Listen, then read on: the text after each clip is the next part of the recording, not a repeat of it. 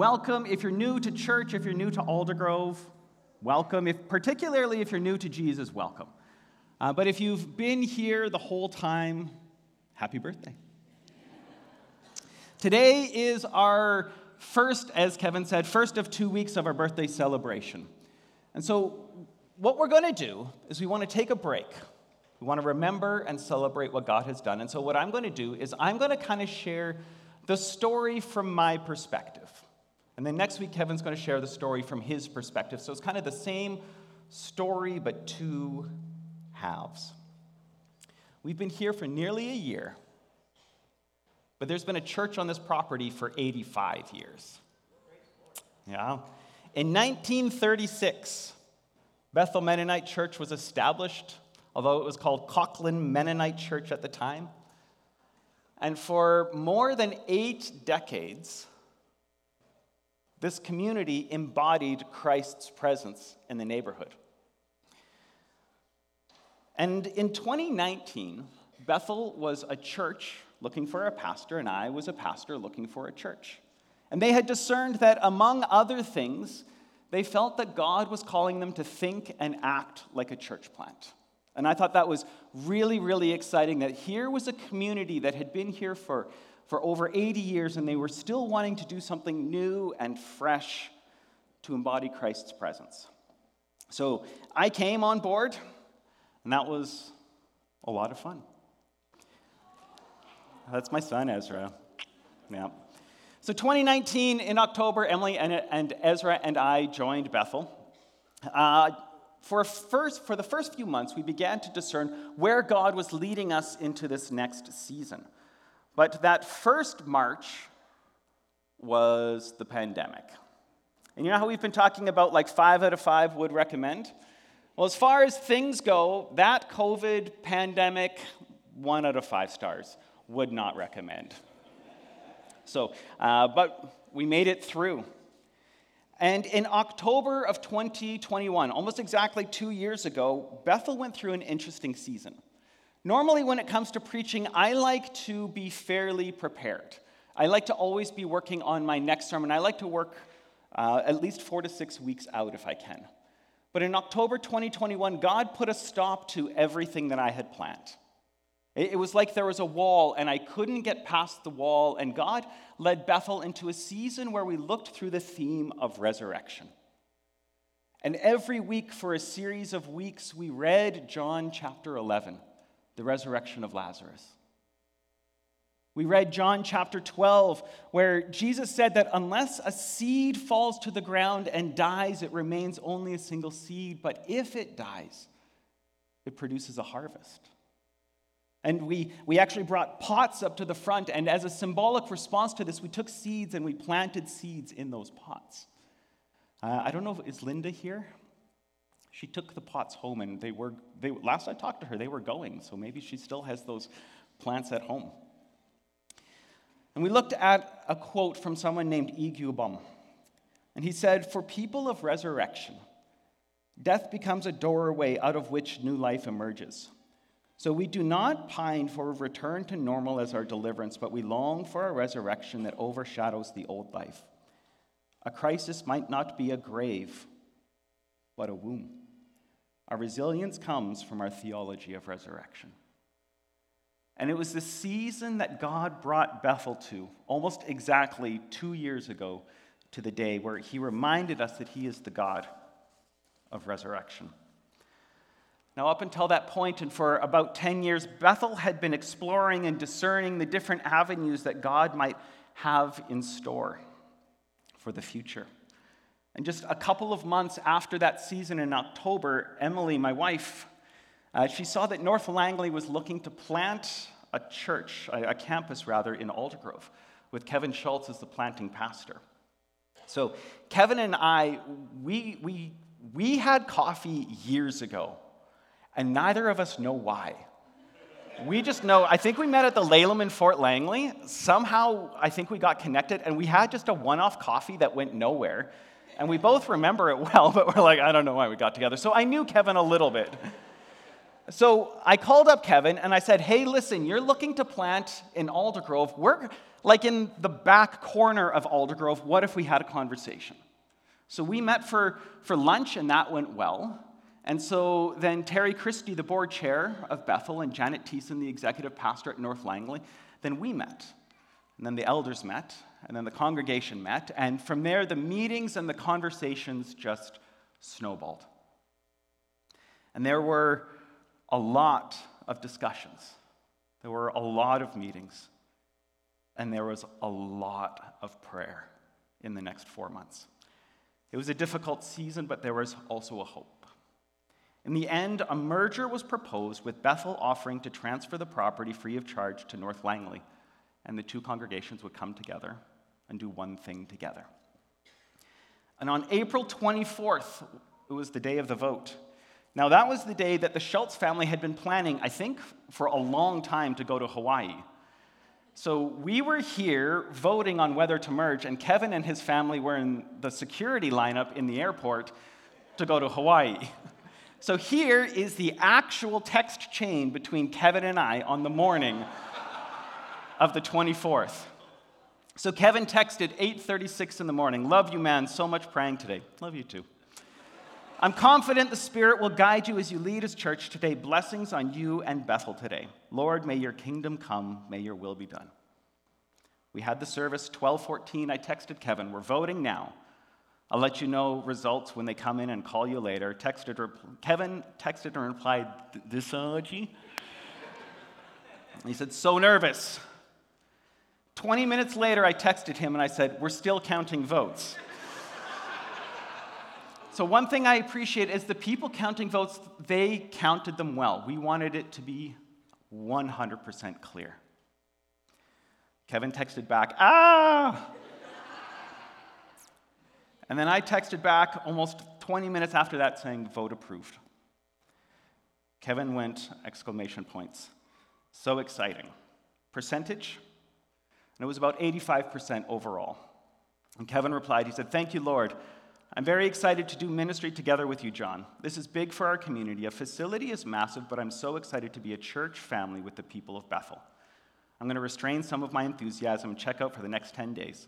But I'm very grateful for the generous, humble, and kingdom-focused posture you and your church have had through all this. God has exciting things in store for us. I can't wait. But this week, I'll be focusing my prayers around peace and comfort for everyone at Bethel, regardless of how they voted. Love you, brother. Love you too, Kevin. And that was the text chain. That was the day that Bethel decided to let the seed die. And so we began to prepare for harvest. And it was interesting to see this sign that had been a sign for so long with no sign on it anymore. There was a lot of work that had to be done in the building. Some of you might remember what this room here looked like. And if not, it looked like that. Pink carpet, wooden stage with the carpet around the edge. So this worship center was cleaned out, like completely. The pews were all moved into the gym, and then this was our launch Sunday. This is 1 year ago. But it wasn't just the building that we had to get ready, it was the people too. Between the merger vote and for a number of months, I loved getting to work with the North Langley staff team, particularly with Kevin. So over those months, we got to go skating together.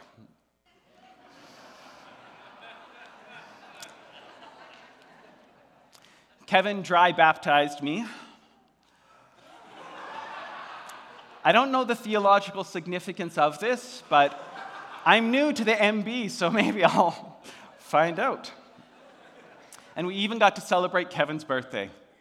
I was really excited. My hand was just lots of thumbs ups there. But on our launch Sunday, we planted bulbs. And one thing that was such a beautiful symbol to me of what God was doing in our community was this past spring, when the bulbs began to come up. That all of the work, that everything that had been committed to the ground, and for so long there was nothing, we began to see life. And since the launch, we've seen amazing things. Our kids' ministry started in the gym. That was rough. But now we've got kids downstairs. It's just exploding. And not just numbers, we're seeing kids become apprentices of Jesus. And that is what we're so excited to see. We went from 0 life groups to 10 life groups like that. And we have 30 or 40 more people today wanting to join life groups. And so there's this move towards wanting to be in community. We hosted the event Celebrate Single Moms in this building. We did Move Camp here. We've seen people go deeper in relationship with God and each other. And we've seen people return to church after years or even decades away. And we ran our first Alpha. And here we are now, nearly 1 year later. This is this morning. I was going to say I took this picture, but I'm in that picture. The person sitting two down from me, Brian, took this picture. So this is us 20 minutes ago. This is where God has brought us. This is where we are. And this year has been hard in a lot of ways. Much about the merger was difficult for those of us from Bethel, because first we lost. Before we ever saw anything, we lost. But for those of us who were there and saw that seed die, and then to see this harvest has been amazing. And I know there's people from North Langley and South Langley and from the community and from the past. All of you are here as well. And so I'm just sharing the story from my perspective. And I want to say thank you to the people of Bethel for letting that seed die so that we could see what God would do with this harvest. I talked to some people from Bethel who were there much, much longer than me, and the theme I heard consistently was, this is what we had always prayed it would look like. And it's been amazing. We're not even a year old, and we look really established. We're like a toddler with a career. We look a lot older than we are. And I've been surprised by how the story of what God has done here has rippled through the community. I've had pastors and people from at least a half dozen churches come and ask me, how did this happen? Because they want to do the same thing. They're encouraged by what God has done here, and they want to see how they can do it as well. And do you know what I'm very tempted to say is how I did this? That I did a really good job. That I've got 3 principles I would give you for how to merge a church. But the truth of the matter is that that's not the case. See, when Kevin and I first met for coffee, I'd gotten COVID 2 weeks before that. I still remember how miserable I was, not because of Kevin, but because of how I was feeling. Sitting across from him, and I remember telling him, I'm like, you are seeing me at my worst. I was miserable. My brain was foggy for months. I had to ask Emily a number of times, is this whole thing a good idea, or am I going to regret it when my brain finally clears up? I was at my worst. It was not because of me that God did this. It was not because of me. So when people ask me, how did this happen? I say, from my perspective, I don't know. God didn't do it because of me. I think in so many ways he did it despite me. So if it wasn't me, where can we point? Can we say it's because of Kevin and his visionary leadership and his willingness to step out in faith and plant a new campus? Well, that's true. Can we point to our volunteers and our core team, our planting team, the people who served so much for so long to get everything up off the ground? And that's true. Do we point to the fact that North Langley set aside a budget just for such an occasion, that we had money available to do this kind of work? And that's true.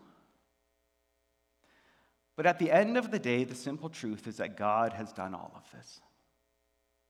God has done all of this. We have made it this far because God is the one who has brought us to this point.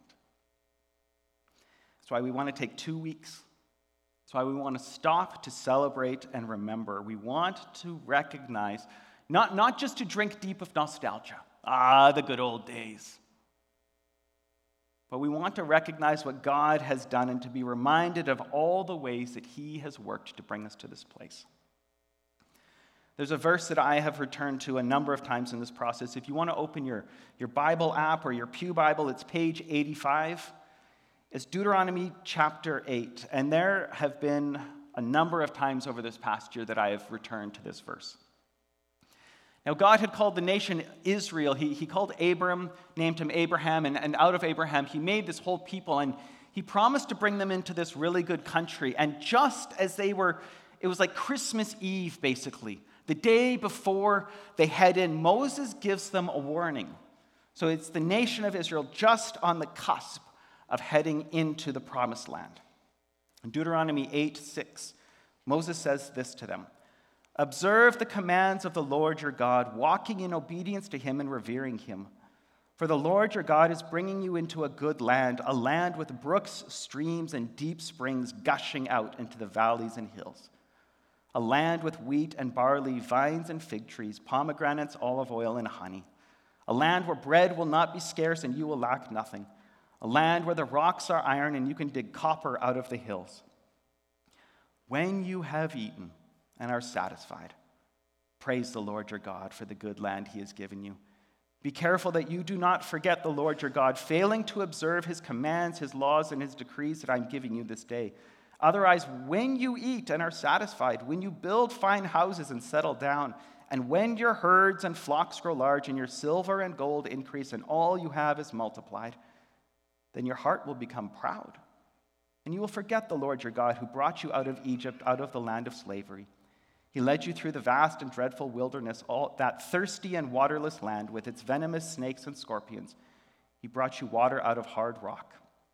He gave you manna to eat in the wilderness, something your ancestors had never known, to humble and test you, so that in the end it might go well with you. You may say to yourself, my power and the strength of my hands have produced this wealth for me.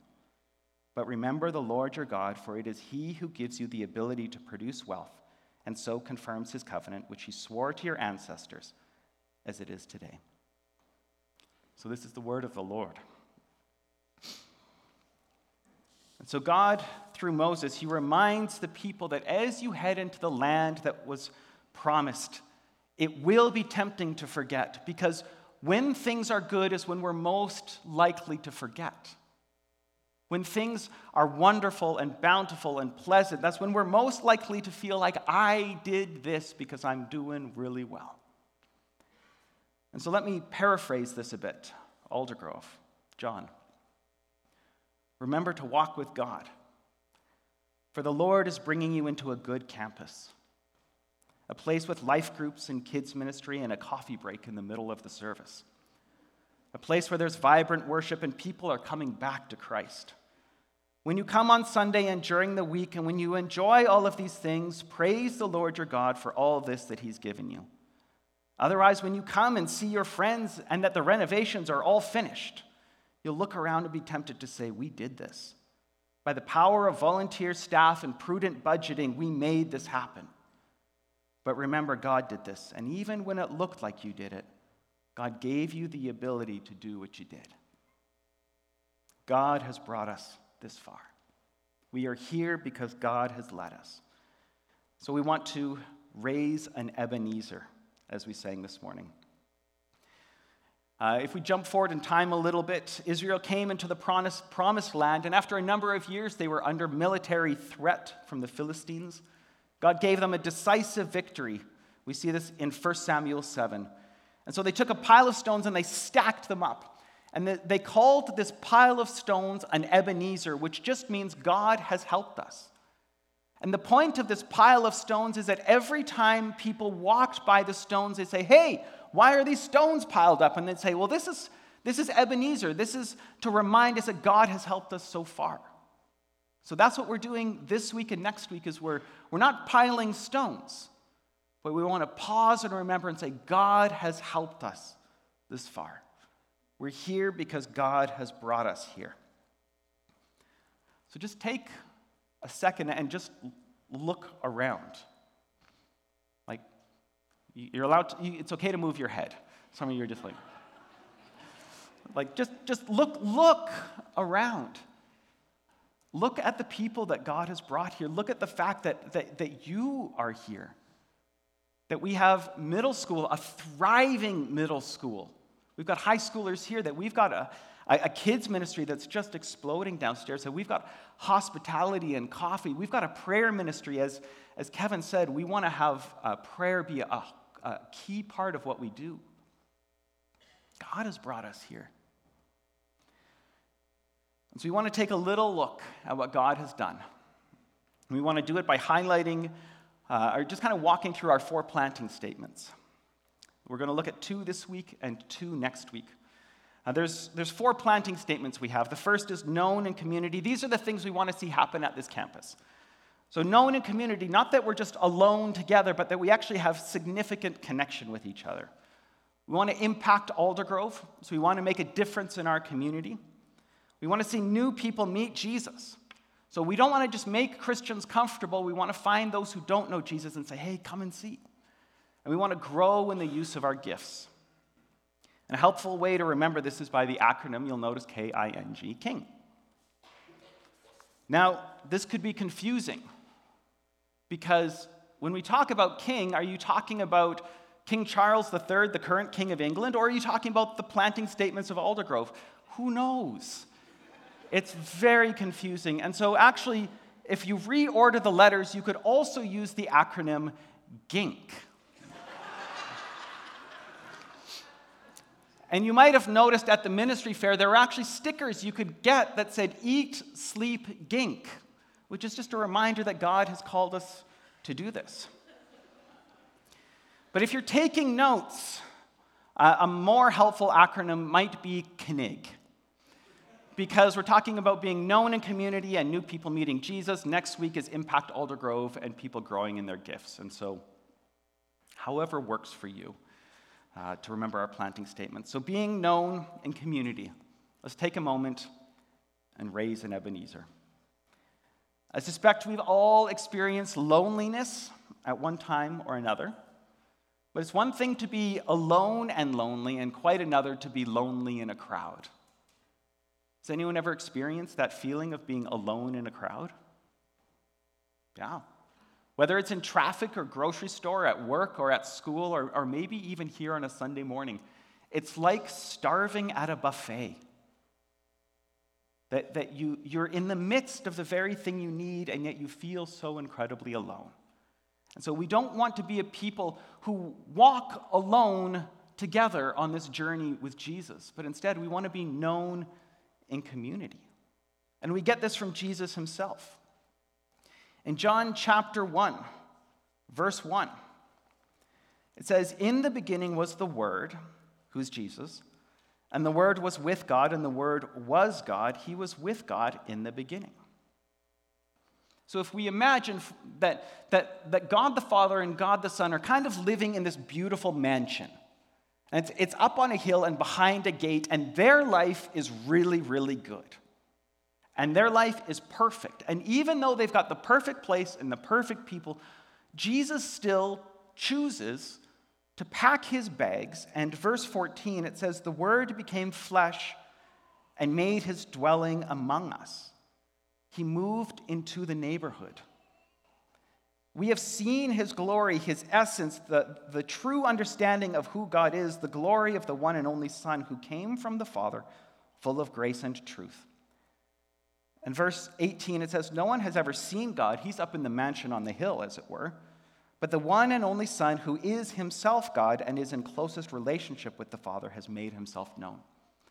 So Jesus is kind of up in this mansion on the hill behind the gate. None of us can get up there, but Jesus packs his bags. He crosses through the gate and he moves into our neighborhood. He moves next door to you and to me. And he knocks on the door and he introduces himself and he chooses to make himself known so that we could have relationship with God and with each other. He willingly puts himself out there even though he didn't need to. So we want to follow that same example. That a lot of us, we are tempted to cover up and withdraw. That if you know me, you're only going to know part of me. I'm going to cover up certain things so that you can't know the real me, because if you knew the real me, there's no way you could love me. Or I'm going to withdraw, and I'm just not going to put myself in a situation where we're going to get to know each other at all. And so those can kind of be how we're wired. We either cover up so you never know the real me, or we withdraw. But instead, Jesus calls us to be known in community. And so what does this look like at Aldergrove? Well, it's why we wear name tags. And it seems silly, but when was the last time you were talking to someone whose name you should know and you don't know? And the longer the conversation goes on and the more they use your name, the more you begin to suspect that they begin to suspect that you don't know their name. And so probably it's time to change churches. Or at the very least, never talk to this person again. And after a period of time, I've seen it happen, and I've felt myself trying to do it sometimes. You just avoid these people. Because you're like, oh, it's been too long. I should know their name, and I don't. So, the name tag, it's not for me. It's for you. And your name tag's not for you. It's for me. That's why we wear the name tags, to help keep that, we can relax. Now, if you do ever forget a name and the person doesn't have the name tag, let's just have grace for each other. The phrase I use is, I'm sorry, could you remind me your name? So let's have grace for each other. But that's why we wear name tags. It's why we value life groups. What happens here on a Sunday morning is great, but if this is your only context of community, you're going to walk away hungry. You're going to walk away lonely. You're going to walk away disappointed because you're like, nobody knows me. Where's the chance to ask questions and to pray and to connect and grow deeper and to wrestle with the meaty things of life? Well, that's not here. That's in a life group. And it can be something else too, but life groups is one of the ways that happens, which is why we value it. It's why we've had communion together sometimes. And I know that's a little weird and maybe even difficult depending on your personality or your history. But communion originally was a meal that the church ate together. It wasn't grace received alone together. It was grace experienced in community. So we won't always have communion in groups, but sometimes we will. And it's part of being known in community. And one thing that we've heard is that people, when they visit here, they walk in the door and they say it feels like home. Has anyone experienced that? A few? That's something that's amazing. That's something that I'm just so thankful that God has brought here. I've heard stories from people who have just moved to the area, who have gotten plugged in. People who have wondered how they're going to fill their time and now they have a full social calendar. People who were once alone together and are now known in community. It's not perfect, and we're not done, but it's been happening, and it's not been happening because of us, but because God has brought us this far. We also want to see new people meeting Jesus. And again, this comes from the life of Jesus. In Matthew 4:19, Jesus, he's calling his disciples, his students. And he calls Simon and Andrew, and he says, come follow me, and I will make you fish for people. And one thing that I think is amazing about this is that Jesus calls us where we are. Notice he calls the fishermen and says, I will call you to fish for people. He recognizes who we are, our gifts and our context. He calls us from where we are. He transforms us. We learn from him how to be like him. And then he sends us to go find those who don't know Jesus and to say, come and see. Come and meet Jesus. One of my fears with this plant is that we would simply end up making more Christians comfortable. That's not the goal. We also want to see new people meet Jesus, because it's not just about us. Jesus tells a story about a shepherd who has 100 sheep, and 99 are there, and one wanders away, and he says that shepherd's going to go find the one. And we look so established here that we can be tempted to look around and say, 99? That's amazing. We're basically all here. And Jesus says, basically isn't enough. We want to find people who don't know Jesus. We want to invite them to meet him. So how has this looked like over the past year? Well, Kevin's going to talk more about it next week, but we had Move Camp and Celebrate Single Moms, 2 events where we invited people from the community to come and hear about and meet Jesus. We had people from Aldergrove join Alpha at our Walnut Grove campus last fall, and this past January, we ran Alpha here at Aldergrove and had 15 or 20 people attend. We've had an incredible amount of people here at Aldergrove coming back to church, coming back to Jesus after a break of years or even decades. And it's not people meeting Jesus for the first time, but people getting reacquainted. Now, we here at Aldergrove, we're part of a broader church of North Langley. There's 3 campuses. There's Aldergrove, Walnut Grove, and Yorkson. And right now they're running Alpha at Walnut Grove and Yorkson. And currently at Walnut Grove, there's 150 people in Alpha. Yorkson has had 50 people coming, with 15 of those being a table of Spanish speakers. Now, we might look at that and think, it's not us. But when Jesus talked about fishing, we sometimes imagine rod and reel. But fishing wasn't an individual effort in Jesus' day. It was net fishing. So you throw out the net, and a team of people would pull in the fish. You work together. And so we aren't the ones running that Alpha, but we can be praying for that Alpha. We have people from Aldergrove helping lead that Alpha and host people at Alpha. In January here, we are going to be running Alpha. So not everyone is the person on the stage, but what does it look like for you to consider over the next months? How do you work towards an Alpha invitation with someone you know? How can you be praying for Alpha here that we would see God bring people to meet Jesus? Maybe for you it looks like setting up tables and chairs, hosting a table, help make food. There's a million ways that we can do this because it's not a one-man show. It takes all of us together. But we want to see new people meet Jesus. So part of what we're doing today is remembering. But the goal isn't just to pat backs or to wax nostalgic. After all, I heard someone say, the past, it isn't what it used to be. Instead, we raise our Ebenezer. We say, God has helped us this far. And as we consider what God has done, may our hearts be filled with expectation that the God who blew away our expectations over this past year, what might he want to do in this coming year? See, that's why we remember not to just look back, but to look ahead. What would it look like for us to grow as a community? Not just in names, that would be part of it. But like Jesus, are you willing to make yourself known? To sit down and willingly share your life with others and allow others to share their life with you? Whether by starting a conversation, extending an invitation to lunch, accepting an invitation to lunch, joining a life group, meeting someone regularly for coffee, whatever that would look like. A couple weeks ago, Emily and I went out for lunch after the service, and we bumped into a life group. And it was amazing. It was amazing to just see community happening. What would that look like? Community is messy. It's imperfect, but it's part of the life to which Jesus has called us and for which we are wired. And if you are in a community like that, what would it look like for you to grow deeper? What would it look like for you to move past sports, politics, and weather and go deep to wrestle with the things of God, life, and everything, to embrace the mess and be known more deeply? See, 1 year ago, one of the beautiful things here at the campus is that everybody was new.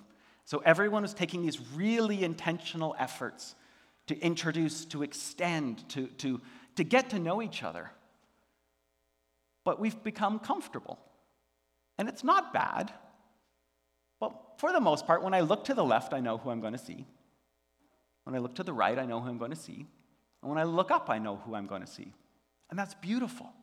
There's a consistency to that. But as we become consistent, let's not become so comfortable that we forget to invite, to welcome, to extend, that we would continue to be people that are willing to know and be known in community. And not just even on a Sunday. I'm going to invite the band up. But that we would continue to welcome and extend and invite ourselves outside of the building as well. We just finished a series on evangelism, on sharing the good news like Jesus. See, when we're here, it can be tempted to feel like everybody is here. But instead, we want to respond to Jesus' call to go and fish for people. There's people who don't yet know Jesus. Who can you invite? What does that look like in your life to help people meet Jesus? Not everybody's the person up here, but where has God placed you? Who do you know? What is your context in which you can introduce people to Jesus? Especially as we look to January, to pray for Alpha, to consider how you could help make it happen. I love telling the story of what God has done here at Aldergrove over the past year. And it makes me excited to see what God has in store. See, God has brought us this far. Where is he taking us next? Would you stand and pray with me?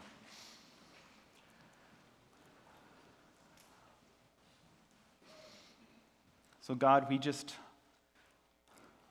with hearts full of thankfulness, we thank you for bringing us this far, for all you have done in us and through us. We just ask that you would gift us the humility to recognize that it is you who has brought us this far.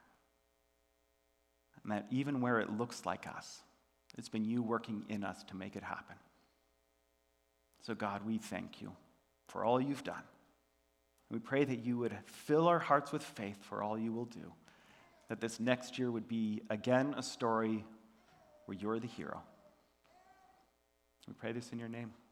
Amen.